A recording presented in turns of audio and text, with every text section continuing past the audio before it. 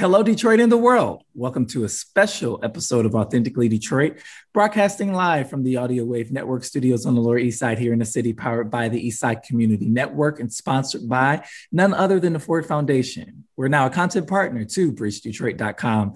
I'm Orlando Bailey. I'm Donna Gibbons-Davidson. Thank you so much for listening in and supporting our efforts to build a platform of authentic voices for real people on the east side of Detroit.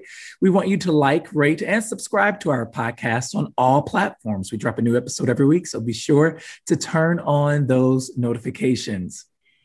On June 26th, Detroit experienced its first 500-year flood since 2014, and the rain has not stopped, nor has spot flooding on some blocks. Although these two floods are the largest, flooding and sewer backups are all too common occurrence in some neighborhoods where residents fear the rain. This flooding has been attributed to higher intensity rainfall, aging and damaged infrastructure, failures at pumping stations, including electrical outages and low manpower, and topographical features, including floodplains, creeks, and impervious surfaces. As experts debate the cause and remedies, the consequences to tens of thousands of residents across Detroit are clear.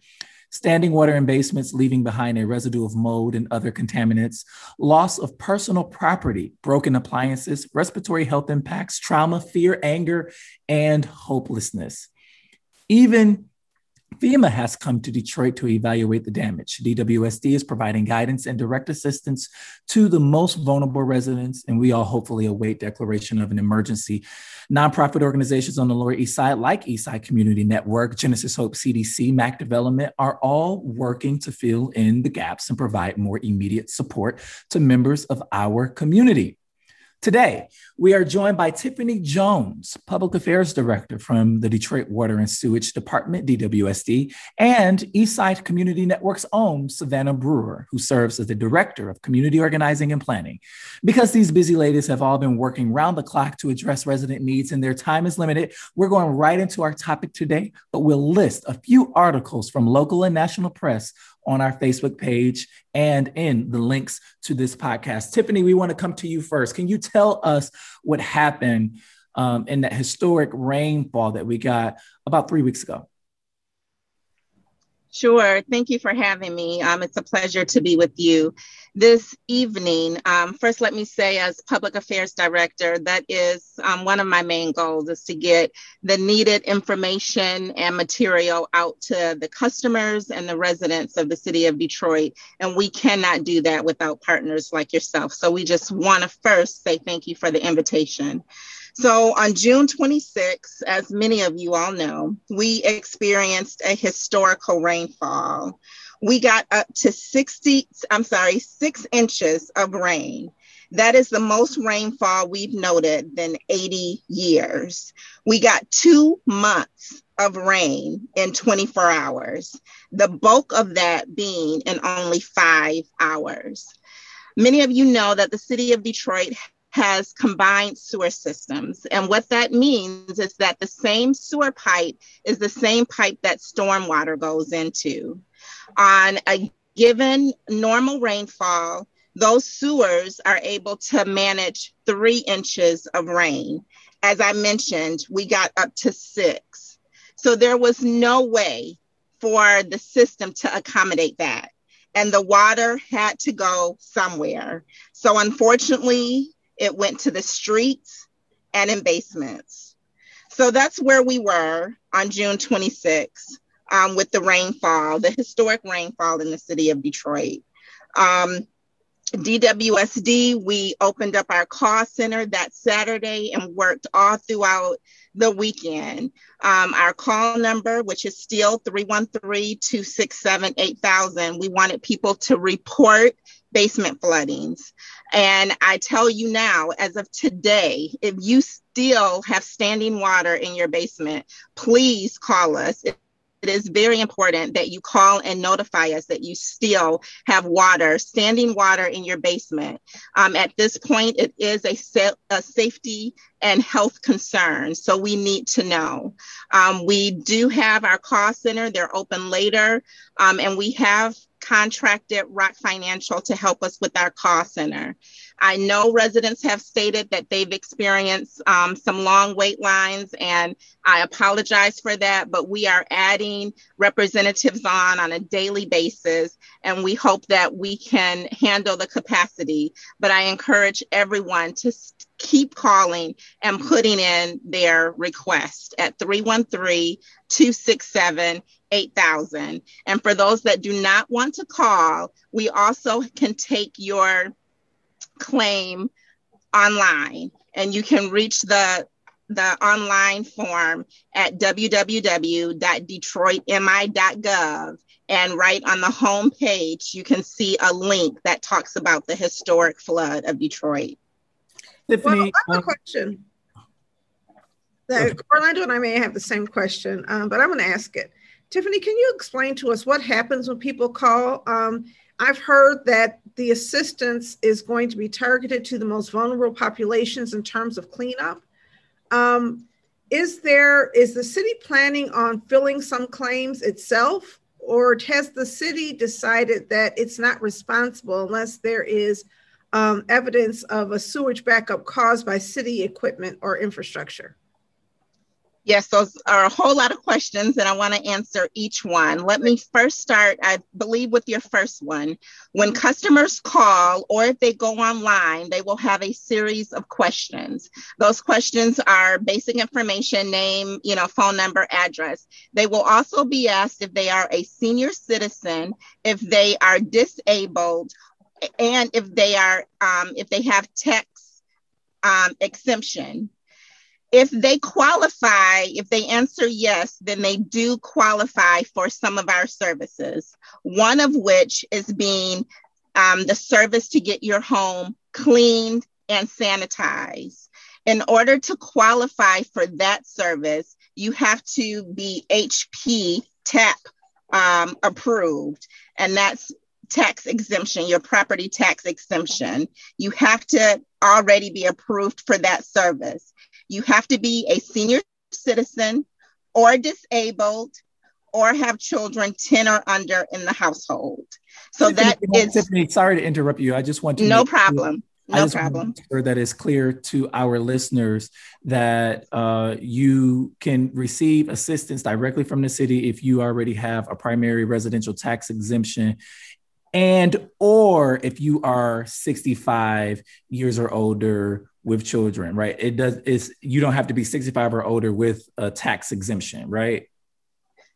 The first requirement is the tax exemption. If you have that, then you have to either be a senior citizen, disabled, or have children in the home under the age of 10. So that you can be qualified based on tax exemption and not qualify based on your age or physical ability. That is correct. That is correct. At this point, they made the requirements based on the resources that we currently have. So as you all know, things change on a daily basis. This was just announced by the mayor on Thursday. So things can change, but at this point, those are the requirements. And now, so if you don't get the assistance you can get is cleanup of your home and removal of items, or is there additional assistance? So correct. So if you don't meet that qualification, but you are still a senior citizen or disabled, you can ask for assistance if you need help removing the debris from your home. And you can also call the number and request assistance. We are working with city departments and the Department of Neighborhoods to assist with that effort. Tiffany, I know we only have you for a few minutes, and Savannah, we promised to get to you, but while we have Tiffany, can you talk a little bit about if there is any recourse or help for landlords? Because I think oftentimes there's an assumption that landlords have a whole lot of capital, but we have a lot of mom and pop landlords who are probably also devastated by this recent event. Is the city doing anything to help them, or what is the city requiring of landlords in this moment? Yes, good point. At this point, landlords are required to clean their tenant's home and make it safe and clean. And at this point, there is no additional assistance for the landlords at this time. And if they do not comply by Tuesday, July 20th, BC will be ticketing the landlords $250 per day. Say that one more time for our listeners. I have a question about that, though. I mean, I think it's good that people are going to be protected, and certainly to the extent landlords have the resources. Right now, we have an eviction moratorium, which has recently expired. Is that true? It's going to. It's going to expire. It's going to at the end of July, the CDC moratorium. So you have people who own homes who have not been collecting rent and who are expected to do things. And if they own a couple of properties and they themselves are income limited, like a lot of landlords in Detroit are, we have more mom and pop landlords than any place in the nation, really. Most of the landlords in Detroit are not big companies, but individuals. And so without sounding too friendly or concerned about landlords, some of which are slumlords, but some of them are really hardworking people who are trying to figure all of this out through a pandemic. Is there any concern that we may lose actual rental housing, that people may just walk away and say, you know what, being a landlord is too expensive. I'm not making any money off of this. And have we considered the long-term impacts of policies that are like that? That is a great question. And I'm sure that they have thought about that concern. But in the terms of just making priorities, that is one group that they have not provided assistance to at this time. Yeah, I think it would be good to have a fund and to consider the city having a fund to make sure that there's an incentive for landlords, because you have a stick, but I don't see any carrots around here. And it seems like we may want to create some type of incentive and or support for landlords who express that they are in a financial emergency, if the goal is protecting the housing itself. And that absolutely. Landlord. Yeah. Tiffany, can you reiterate that deadline for cleanup for landlords all throughout the city? Sure. Okay. Yep. Landlords are required, and I'm taking this directly from our website. Landlords are required to remove debris to the curb, clean and sanitize the flood damaged area to make sure that the hot water heater and the furnace is working. Starting July 20th, which is a Tuesday, inspections will begin and ticketing with $250 per day fine to the landlords who do not respond.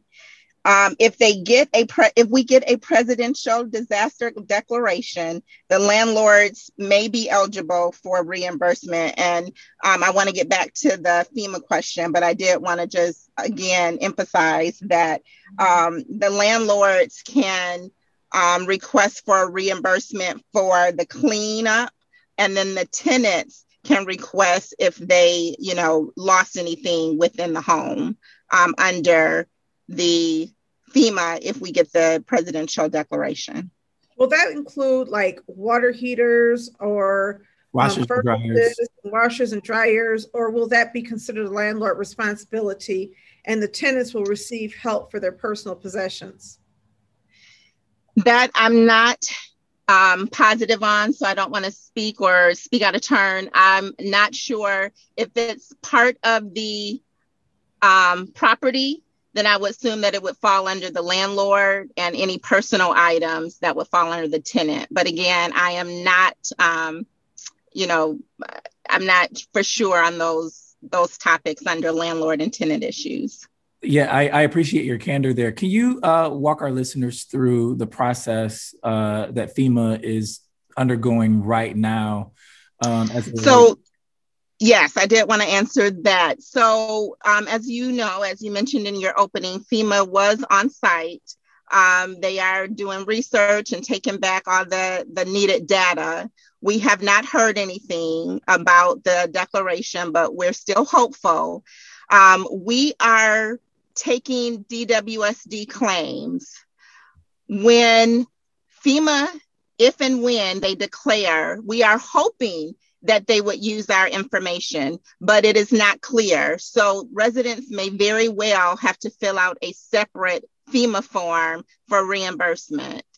Under DWSD claims, as you mentioned before, it is very, there's a series of things that the resident has to prove in order to get approved a claim on DWSD.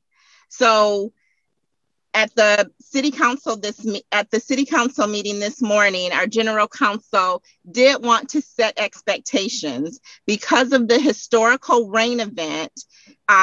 Our system did not have a defect. It worked as it should. It was just over capacity. So there is a high chance that DWSD claims more than likely will be denied. However, every claim will be investigated. So I encourage everyone to submit a claim. So currently we have about 23,000 claims. So it is a process. And I also want to reiterate that too. It is a process because every claim will be investigated and reviewed. And then it is at that point that they will alter a decision, whether that claim is denied or approved. However, that has nothing to do with FEMA. So we encourage you that if and when we do get declared, that residents also file with FEMA. Tiffany, can you talk, I guess, a little bit about the relationship that the water department has with the Great Lakes Water Authority? I know citizens in the city of Detroit pay a lot of money for GLEWA to manage this water system and infrastructure. Did anything go wrong there? Is there an investigation? What's happening? Is there any reason for us to look into GLEWA and some possible glitches and failures on their part? Well, those are the reports. I'm not from GLEWA and I don't want to speculate, but I do know that the mayor and Director Gary Brown has called for an investigation. So when those results come in, I'm sure, the public will be happy to know. So I definitely don't want to speak out of turn on GLEWA. But in 2016, DWSD bifurcated. And what that means is that we split.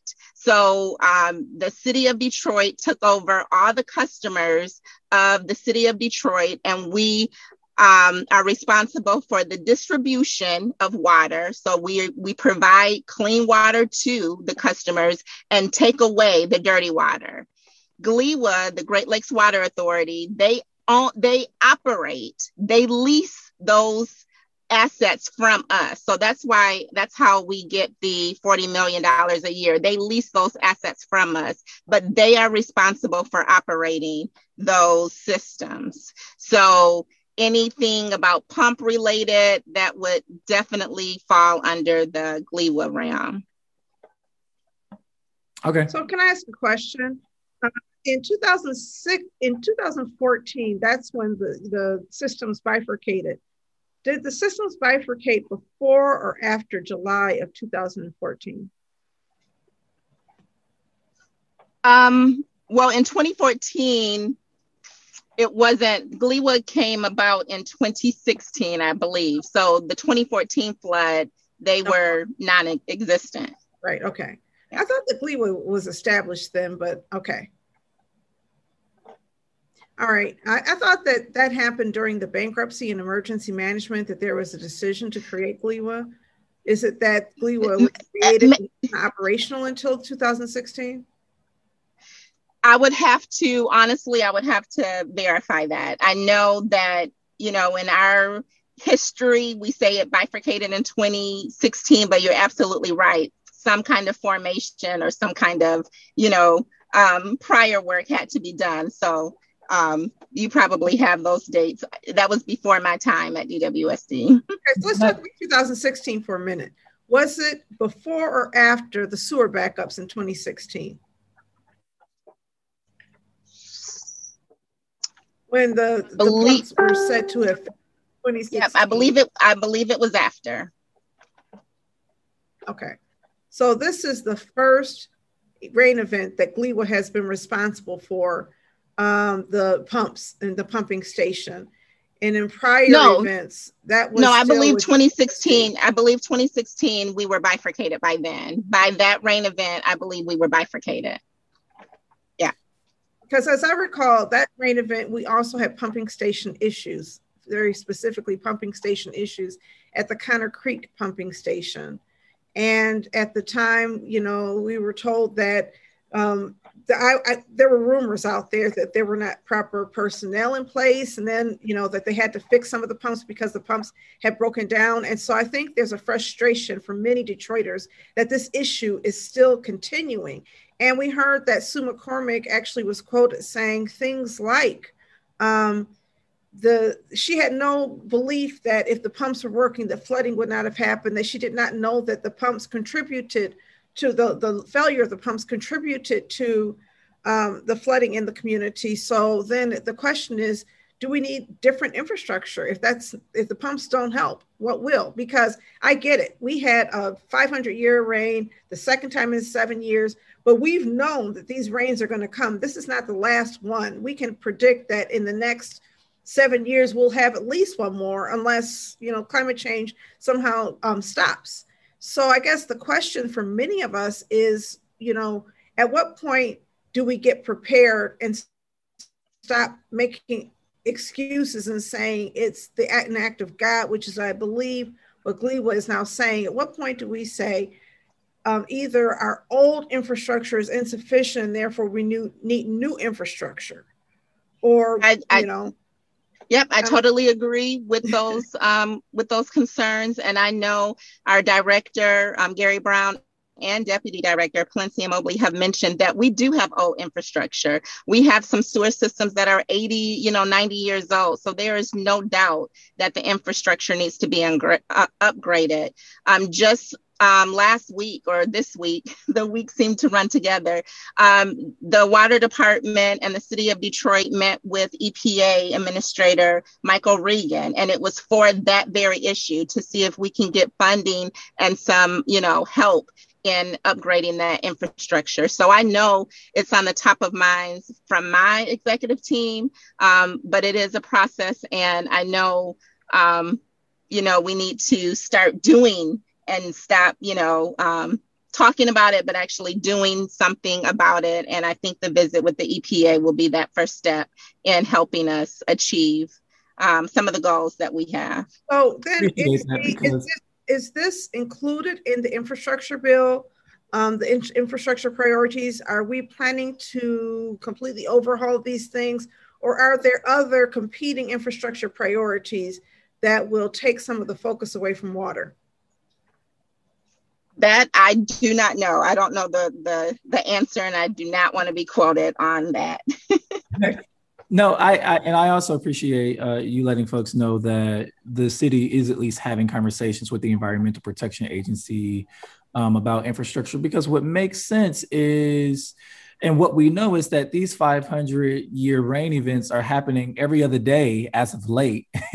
And that this is going to continue. And it makes sense to spend money on infrastructure rather than trying to spending so much money on recovery and trying to request federal assistance every time something like this happens. It just makes better financial sense, right? Absolutely. All right, Tiffany Jones, Public Affairs at the Detroit Water and Sewage Department. We know you got to go. We thank you so much for joining us. Thank you for having me. I also want to thank you for joining us at our Neighborhood Improvement Committee meeting earlier today for the Lower East Side Action Plan. I was unable to attend that meeting, but I think that we do appreciate the fact that you came out and that you are now going out to meet with another resident group to spread the word, so that people at least have an opportunity to share their concerns with you, ask you questions, and hopefully you're able to take some of our recommendations back to whoever is in the decision-making seat. And maybe at ECN, we'll have an opportunity to sit down with some of those folks, because we have a real focus on climate equity, and this is a climate equity issue. And so we hope to be able to partner with you around some of these concerns, the DWSD moving forward, to make sure that we are being responsive to the needs and aware of when everything is dried up and cleaned up and the mold is removed. If we can make all of that happen, the trauma remains. The loss remains. And so let's try to figure out how to work together to ensure that we can prevent this from happening again in the next few years. Absolutely. It's always a pleasure to have you as a partner. Thank you for having me. All right, thank you. Thank you, Tiffany. Savannah Brewer serves as the Director of Community Organizing and Planning at Eastside Community Network, and she has been hard at work, at least for the last 3 weeks, trying to provide assistance and recourse for residents who are experiencing the disparate effects of this flood event. Savannah, welcome back to Authentically Detroit. If I could, if I had the standing ovation music or applause, if we had that technology right now, I'd be giving that to Savannah because it's not for the past few weeks. Savannah's team has worked so hard on so many events. We had Show Me the Money. Prior to that, we had Juneteenth. It was a wonderful activity. Before that, we had all of our candidate forums. And then just when Savannah thought, oh, I can breathe again, we had a great big flood. The week, was that the day of Show Me the Money, the 26th? Yes, the 26th was the actual day of Show Me the Money. We actually had vendors and guest speakers who were saying, oh my goodness, I'm experiencing flooding. I don't know if I'll be able to join. And we had residents that we know for sure had experienced that flooding. And Savannah, is it also accurate to say that some members of your team experienced severe flooding, because we have people who live right in the area? Oh, so it was not just those people who were trying to help, it was us. Yes, most definitely it was in-house. We have folks on our staff, folks that serve on our LEAP Neighborhood Improvement Committee or our Good Stock Detroit Committee that have experienced flooding. And that are still in need of assistance, that are experiencing that trauma, that have experienced flooding in 2014. We actually had one resident who came in and said, my basement has flooded every single year since 2014, and burst out into tears. And, that sense of hopelessness that you spoke about, it's real. Residents, Detroiters are really going through it as it relates to water and the lack of proper infrastructure within the city. Mm-hmm. So can you talk about it? You guys have been working. Can you describe for our listeners what ECN has been doing under your direct leadership to address some of these community needs? Yes. So to date, we have in person worked with 114 residents, and there are so many more that we have reached through community outreach calls and through just returning phone calls that we're receiving to our resident resource hotline.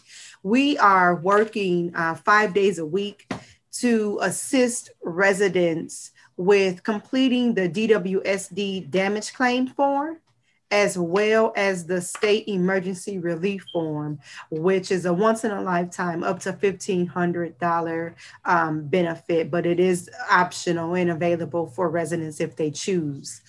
Our services go ahead. Residents or residents within a certain income band?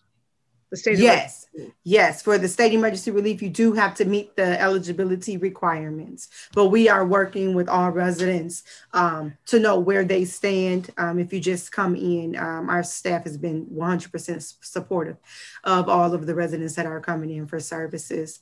We are located at 4401 Connor, right across from the Capuchin Soup Kitchen, between Warren and Mack Avenue. If you don't know, you can walk in, no appointment needed, between 9 to 5 on Mondays, Tuesdays, Wednesdays, and Fridays. And on Thursdays, if you're unable to come between 9 and 5, we'll be able to service you between 11 a.m. and 7 p.m.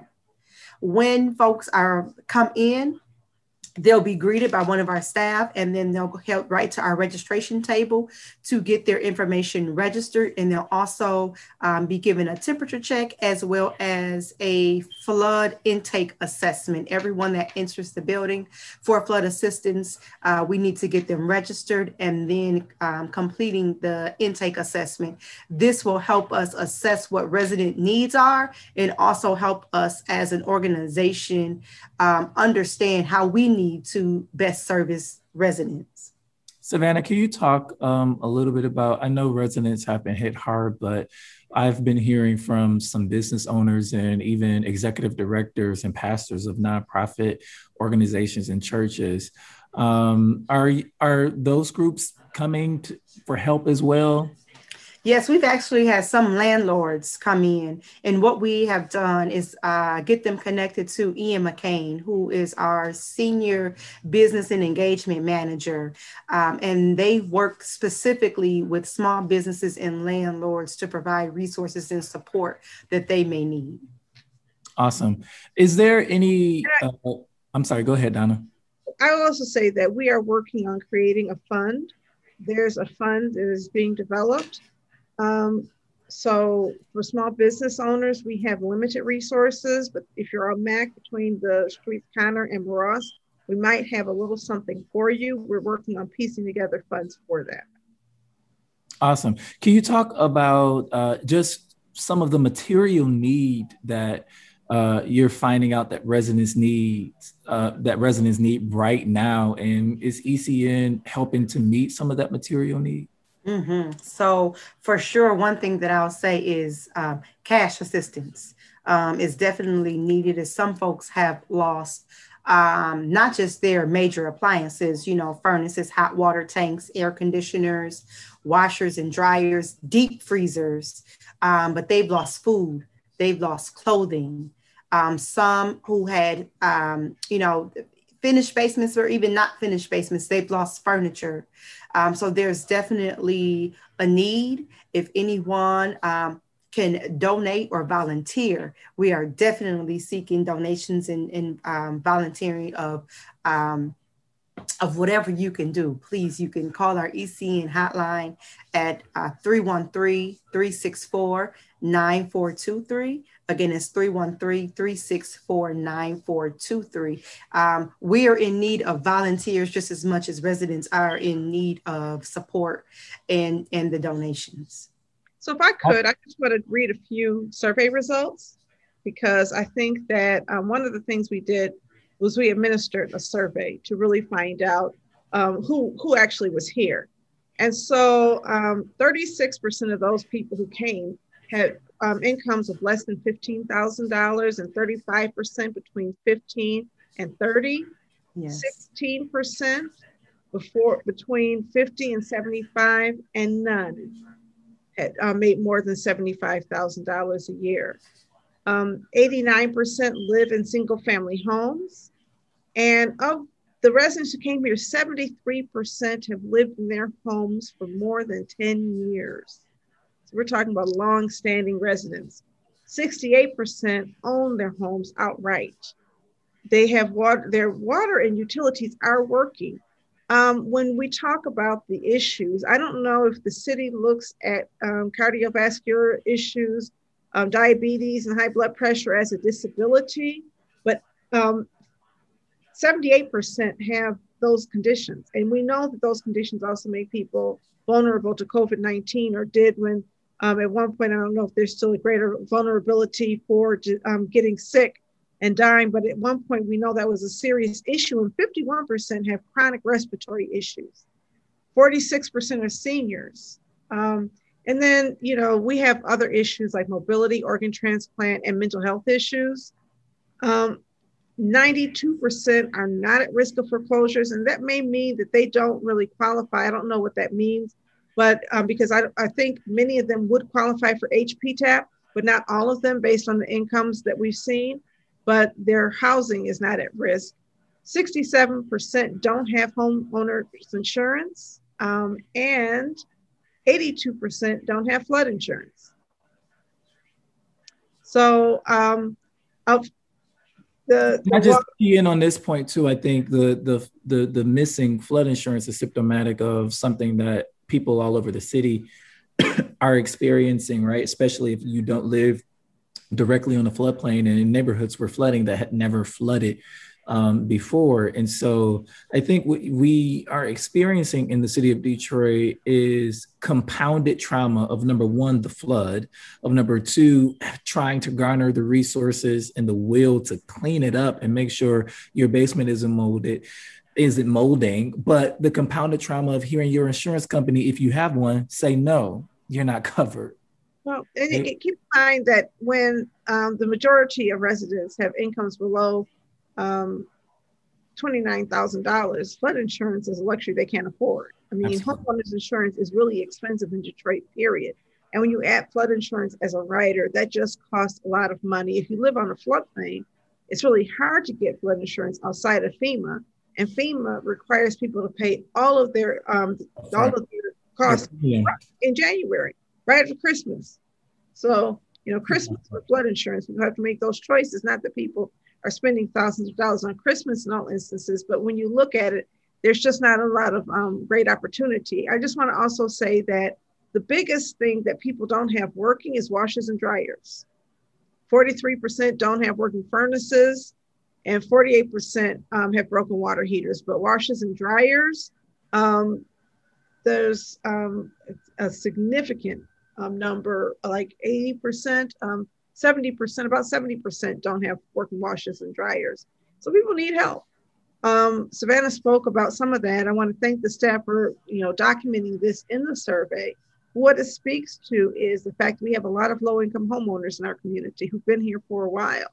And I think they have every right to stay here. And I just want to, once again, say, because I just feel like saying it again, that's especially egregious that you have city council people like Scott Benson saying maybe people should not be in their homes and maybe the city should not assume financial responsibility when we're talking about longstanding people who've invested in their communities. And, if they're not at risk of foreclosure, that means that they're doing the right thing. They're paying their taxes, they're taking care of their homes, they have utilities, and yet their homes are flooding. So it's just an asinine statement to just double down on that when at one point Black folks especially were relegated to certain neighborhoods in the city of Detroit and can only buy in certain neighborhoods like a Jefferson Chalmers where my great-grandparents bought their home, right? And so this exclusion that relegated us to certain neighborhoods more vulnerable for things like this to happen.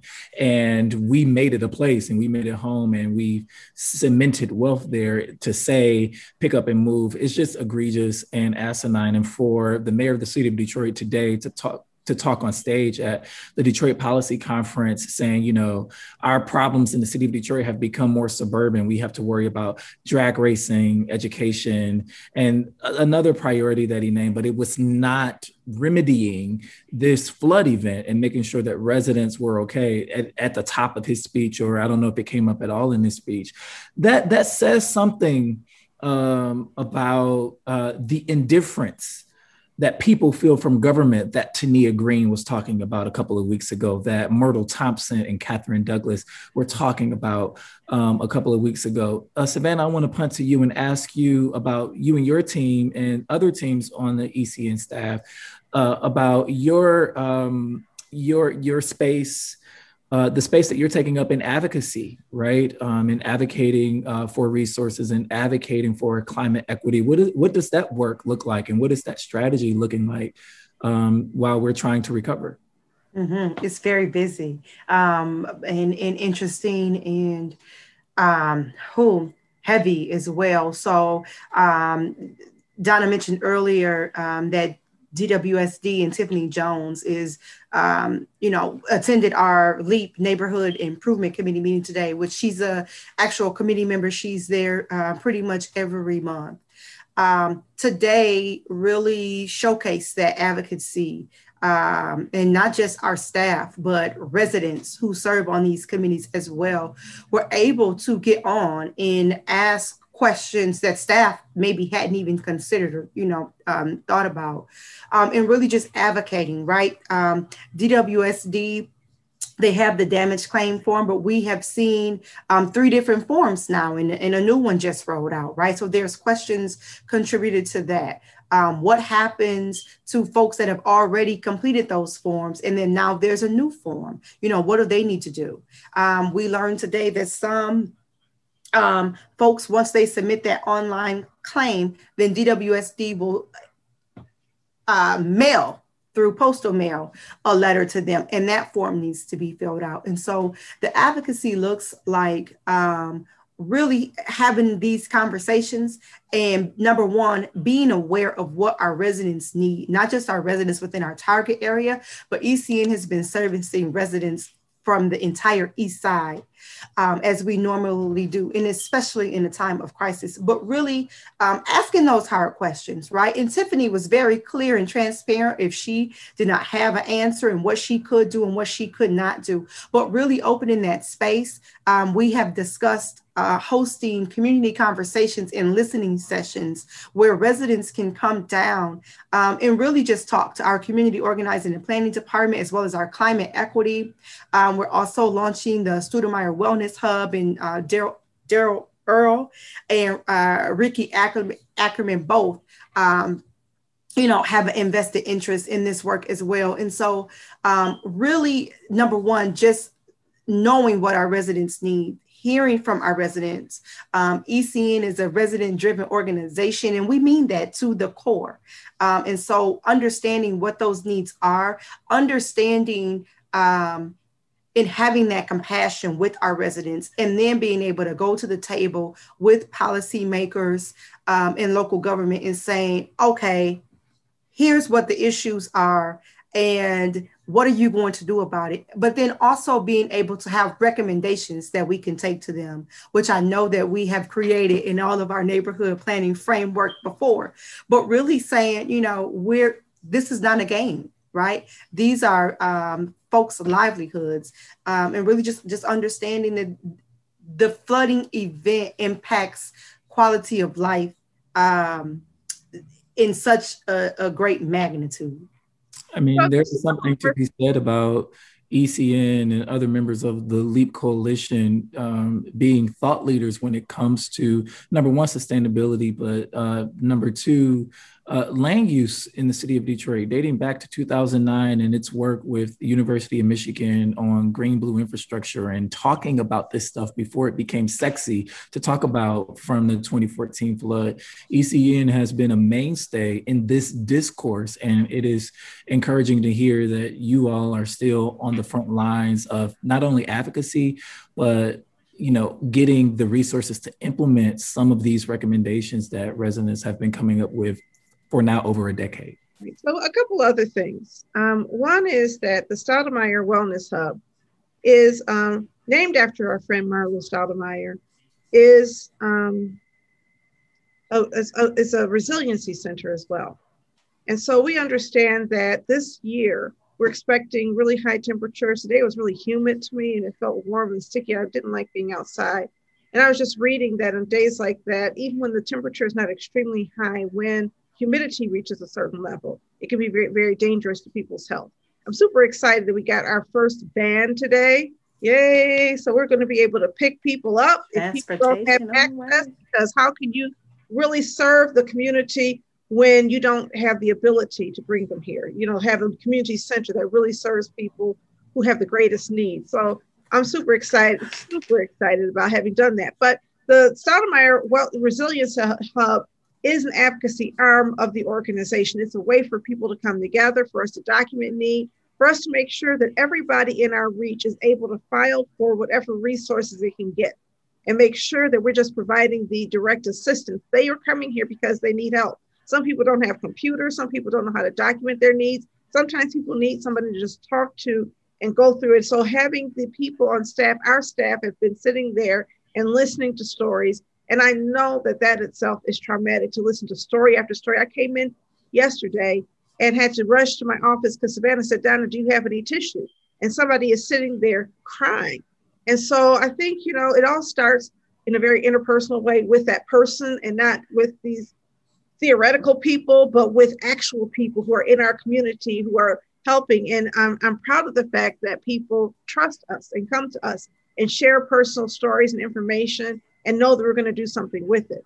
We are now also part of the Kresge Climate Health Equity cohort, that we're receiving funds to push some advocacy items through a policy, or to develop policy recommendations around this. And the flood is just one example of where we need to really weigh in. We already talked about water infrastructure as a priority, but now we've got to take it to another level and begin making demands, because is there a flood plan for our city, for the East Side? Has anybody shown us what that is? What is a climate adaptation plan for our community? When the city was investing money in green infrastructure, it was on the west side of Detroit near Rouge. And they said, well, this is the priority area. Why wasn't Jeff Chalmers a priority area?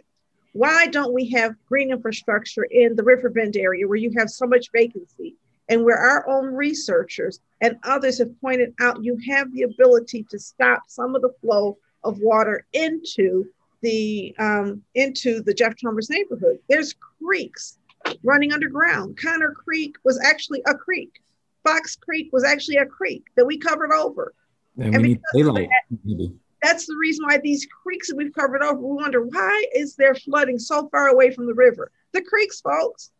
There's all kinds of stuff that we need to really address. And I think, so I think that for us, advocacy also has to be about the policy, looking at best practice solutions, bringing in flood experts and having them inform us so that we know more about it. Who are the experts right now who can tell us how to transform our landscape to be flood proof? Right now, we have the Northeast Interceptor or something like that, bringing in stormwater and sewage, combined stormwater and sewage to the Connor Creek pumping station, which keeps failing. So on top of our local stormwater issues that we have to deal with, we've got to deal with suburban stormwater issues coming in through a pipe that goes to the Connor Creek station. And now they're talking about building yet another interceptor to bring water through here. So why aren't suburban communities treating their stormwater and sewage in the suburban communities? And why are Detroiters paying 83% of the cost for this? There's a lot of justice issues here. And yes, we know that there's other suburbs that experience flooding, but there's a lot of research and documentation will show it hits Black communities and brown communities hardest. So if the director of the City of Detroit's Sustainability Office, Joe Harani Harris, who we've had on before, can come on and speak to some of these issues. I appeared on the WDET show Detroit Today, and Joe Harani Harris called in and began to explain some of the studies and things that they are trying to implement to get at what some of Donna was saying. Joe, our friend, we would love to have you back on. He said he would have loved to come, but he is knee deep in trying to get some grant proposals, trying to get some things funded. We did ask him. He is a friend. I think he wants to do great things. What I want to see is what his desires reflected in the budgets that the city is putting together. It doesn't seem like it is. With the community. I want to see his vision, because Joe Harani Harris has a great vision. He has his roots in the community. I want to see it reflected in the city budget, the $800 million that we're getting. Are we somehow taking his vision and making it actionable? Or are we talking about it and putting it on a shelf and saying, well, there's not enough money for this? And then, when new projects come to the city, when FCA comes to the city, are you going to come in a manner that is sustainable? Are you going to increase sustainability? And is the city going to leverage their investment to improve the overall environmental health of our community? Or are we going to let them degrade it because of jobs? And I can tell you from just a perspective on the outside looking in, that the sustainability department in the city of Detroit seems very othered from these other departments, like the water department, the planning department, and everything. I think that the way Joe Harris led a sustainability planning framework in the city of Detroit, it was the best thing I've ever seen. It was the best process I ever see curated by a city department. And I'm wondering where does that come into play when we talk about implementation, when we talk about budgetary dollars, when we talk about infusing that framework within the fabric of everything that the city is doing. And I just feel like it's othered, and I feel like we need to challenge that. And yes, on Proposal P, there will be an Office of Sustainability and Environmental Justice, and hopefully the office will be taxpayer funded as opposed to grant funded, and there will be people working there, and we'll be able to have people in place and make that a priority of the city. Now, I know the mayor and others believe that by investing in things like that will bankrupt the city. But there's others who might say that continuous floods will bankrupt the city eventually because people will leave. We had somebody on here last week who said, this is why I don't want to live back on the east side because of this continuous flooding. And so, I think that when you start balancing things out, we have to figure out how to empower the Office of Climate or Sustainability and Environmental Justice to do the work of preparing us for climate change. Savannah, in addition to advocacy, though, we're doing other things. You guys are working, and there's some things we have done and some things we will done. Do you want to talk about the other ways that we are assisting residents through this process? Yes, thank you. Yeah, we are also assembling, I couldn't get my words out, assembling flood kits. The kits include, number one, a flood and air quality booklet on how to properly sanitize and disinfect your home after a flood. Also included in this kit is a mop in a pail, hand sanitizer, 4 pair of gloves, 4 pair of plastic gloves, KN95 mask, germicidal bleach or non-bleach disinfectant for those who need that. And then we're also assisting folks who cannot do the cleaning themselves with a team. We have partnered and contracted with the Bailey Park Neighborhood Development Corporation and their Clean and Green team to assist residents who cannot do that cleaning themselves, whether it is moving debris from their basements and getting it out to the curb, as well as appliances, getting those out to the curb, and cleaning, so mopping, sweeping, washing walls down, and just really sanitizing and disinfecting. Those appointments started today. So it is an either or. Residents can either request a flood kit to do the cleaning themselves, or if they need assistance, then they can definitely let us know and we'll get them scheduled with an appointment for the cleaning team. I just want to point out, we're looking for more cleaning teams. So if you are interested in doing the cleaning, call Savannah because we want to do that, get as many people as possible engaged in cleaning. We are using a grant from the Kresge Foundation to provide those types of supports. And so we do have some resources to support paying people doing this work. Yes, definitely. You can call our hotline at 313-364-9423. And for the cleaning teams, you can call the hotline or email sbrewer, BREWER, at E as in Eastside, C as in community, N as in network, -detroit.org. We're also looking, Donna, for electricians and plumbers. So if you have that skilled trade experience, let us know. We need you. This is your time to answer the call to action. And so we are definitely in need. If you don't have any of those skills, that's okay. You can still come down to our walk-in resource center, and you can assist us with conducting phone calls to community members, assembling the flood kits, monitoring the ECN resident hotline, or assisting in our tech hub. Or you can just be a supportive person in asking residents as they come in, how are you doing today? Are you okay? Do you need a bottled water or a sandwich? How can we help you? And just beginning to understand those resident stories, because everyone has a story to tell. And most definitely with this flood, there is trauma that is there. There is that sense of hopelessness that we talked about. And there is some fear as well. And so already in a pandemic, already social isolation was real. And, as we have our Juneteenth event that you spoke about earlier, as we focused on air quality, folks have mold in their basements right now. And what is that doing for the air quality? You gave the stats earlier, Donna, for our respiratory issues, right? This is real.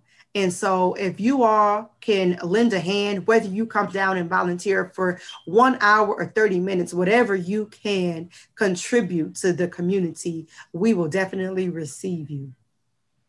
Mm-hmm. Thank you. And I think we also have some funds we're going to be administering to for appliances. Yes, those washers and dryers are definitely a need. I know that some folks have already been able to donate items like a refrigerator. If you have these items, maybe they're just sitting aside and you've been saying, oh, that's my backup. If you can donate it, please let us know, because there are residents out there right now that are going without, that are definitely in need. Yeah. Wow. So we are raising funds right now, and you can go to our website at ecn-detroit.org and go to the donate button. All of the funds that we are receiving right now, 100% of the funds we get in donations will go directly to the people we serve. We have all of this is about flood assistance so that we can get as many dollars as we can. We believe that, where you stand in the time of emergency really speaks to where you stand with the community. Are we with you or against you? So we really stopped doing many other things and said, let's stop and figure out how to provide flood assistance for now. And everything else that we're trying to do will still be there. But we've got to really make this our priority. It is devastating to drive down blocks. When I did the day after the floods, I was riding my bike through the neighborhood, and every single house on the blocks had, garbage out in front of it, or not, debris. Had, bulk was stuff out in front for bulk pickup. Almost every house had it, because almost every house was dramatically impacted by the flood in the Jeff Chalmers neighborhood. And it's not alone. I know that Chandler Park neighborhood had similar issues. I know that Morningside and East English Village has similar issues, and Cornerstone actually had more than one flood. One of our friends from Cornerstone had a flood last week. In addition, she just had cleaned out and dried out her home, and then it flooded again. Yeah, Savannah, I really want to commend you and your team for the service that you're providing. Hearing you talk about the experience that residents will get when they walk through the doors at Eastside Community Network is important to note, because often more times than not, poor people are relegated to really horrible service and treatment from folks who are supposed to be in the positions to help them out and to connect them to resources.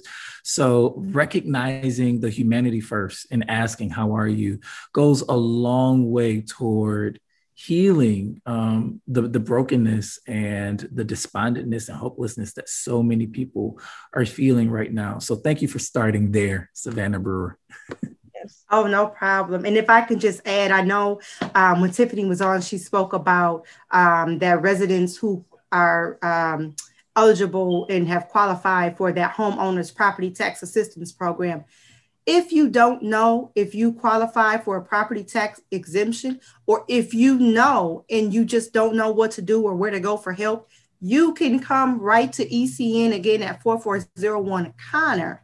We help residents complete the property tax assistance application. We're doing that right along with the flood assistance as well. So you can come for flood assistance. You can also come for assistance to complete the application for the homeowner's property tax exemption as well. And there are also services that you could be eligible for if you have delinquent taxes as well. So please, please come. And if I can share, just as we talk back to the trauma and the wellness of our community, we also want to let everyone know that tomorrow is Wellness Wednesday. We have community yoga at 4 p.m. And then we'll also be following up community yoga with a brand new piece of work that ECN is doing, which is overdose prevention and harm reduction. We are going to be taking a look at how we can help the community overcome and reduce harms related to substance use and really stopping the stigma. That's going to be at 5:30. Both of these events will be virtual. They'll be on Zoom, but you can also check us out and tap in with us at Eastside Community Network's Facebook page. Again, community yoga is at 4 p.m.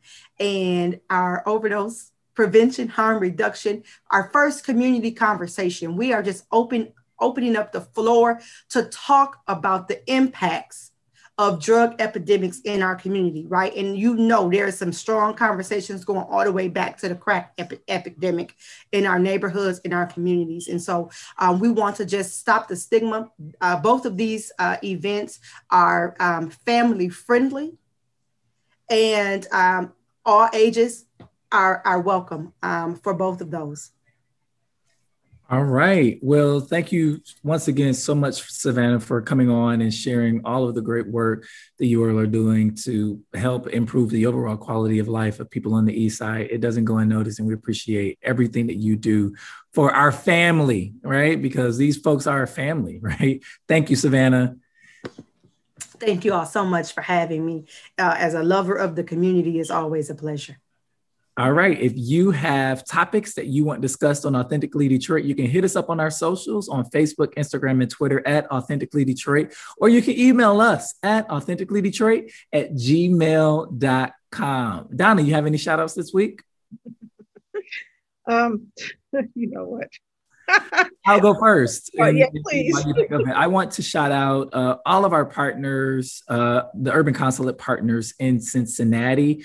Over the weekend, I had the opportunity to walk the streets in Cincinnati and learn about Black places and spaces there, and curate a talk and participate in a talk last night at the 5 Points Alley that is managed by a Black brother and sister duo team who started an organization, Cincy Nice, that wants to tell amazing stories and narrative from the Black perspective in Cincinnati, while so many Black places and spaces are being encroached upon with the hands of gentrification and development. So it was a really palpable moment in talk. And I want to shout out Cincy Nice, all of the folks who were on that panel with me, Destiny Thomas and Catherine and Free and Lauren Hood and Chase Cantrell. So shout out to our partners and friends in Cincy, Naima Bilal as well. Donna, shout out.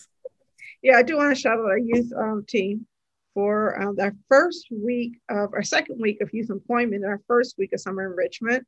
And I want to shout out our some of our partners. And I don't remember all of who they are. I know that it's Eden Gardens and oh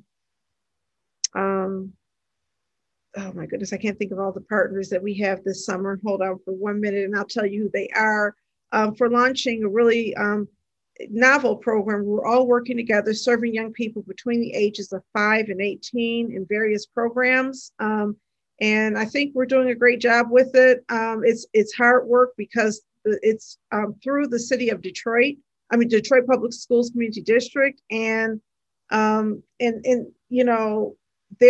it's their first time funding organizations to work with Detroit Public School kids outside of the school district. So it's a work in progress. They're still trying to figure out how they're going to pay us, and we're just excited about the work. But we are working with Sustainable Community Farms, and the Mindful Youth Gardens, Manistee Treehouse, Full and Fabulous Detroit, Eden Garden Block Club, and the Bailey Park Neighborhood Development Corporation, in providing program and services to young people in our community. So it's, for some young people, it's the first time they've been in a congregate setting since the pandemic began. For others, they're just getting back out there after they have been, locked back up for a couple of months after the pandemic got a lot worse, but they are coming, and I'm so proud of our staff, led by Tanya Aho, in the work that they're doing with the young people. Yeah, and shout out to some of the ECN youth who are on the Youth Advisory Council, curating a podcast that I was able to go and speak to our experience about Authentically Detroit last week, with Tanya leading that group along with their partners at the Community Development Advocates of Detroit. And one thing about Summer Youth Program, I do want to shout out our partner in that is One Detroit Credit Union. Paying young people is no joke. When I used to work and used to pay young people through the city of Detroit, we gave them these credit cards or debit cards, and we paid them for their debit cards. And the problem was that they had to wait for their debit cards to arrive from someplace far away, and they didn't have bank accounts. And if the debit card got lost in the mail or whatever, then some of them had to wait 3 or 4 weeks to get paid. And a couple of years ago, we reached out to One Detroit Credit Union, and they created a youth account just for our young people, where they don't need parental signatures and they can actually own a bank account with a debit card attached to it. So that it helps them with financial literacy, and also just helps them helps us make sure they get paid on time every year. Shout out to our payroll staff who have increased the number of employees, kind of doubled the number of employees through the summer youth process. And I think since I've been here, we've never had a single error in paying a young person. They get paid on time every week. And that's so important when they're starting off jobs, because we should all expect to be paid on time every week, regardless of whether or not it's a summer youth program or anything else. We'd love to hear it. All right, that's going to do it for this episode of Authentically Detroit. We want you to catch the wave. Thank you. All right, now you got to stop the recording. We got to take a photo if you didn't do it already. Okay, hold on. How do I do this?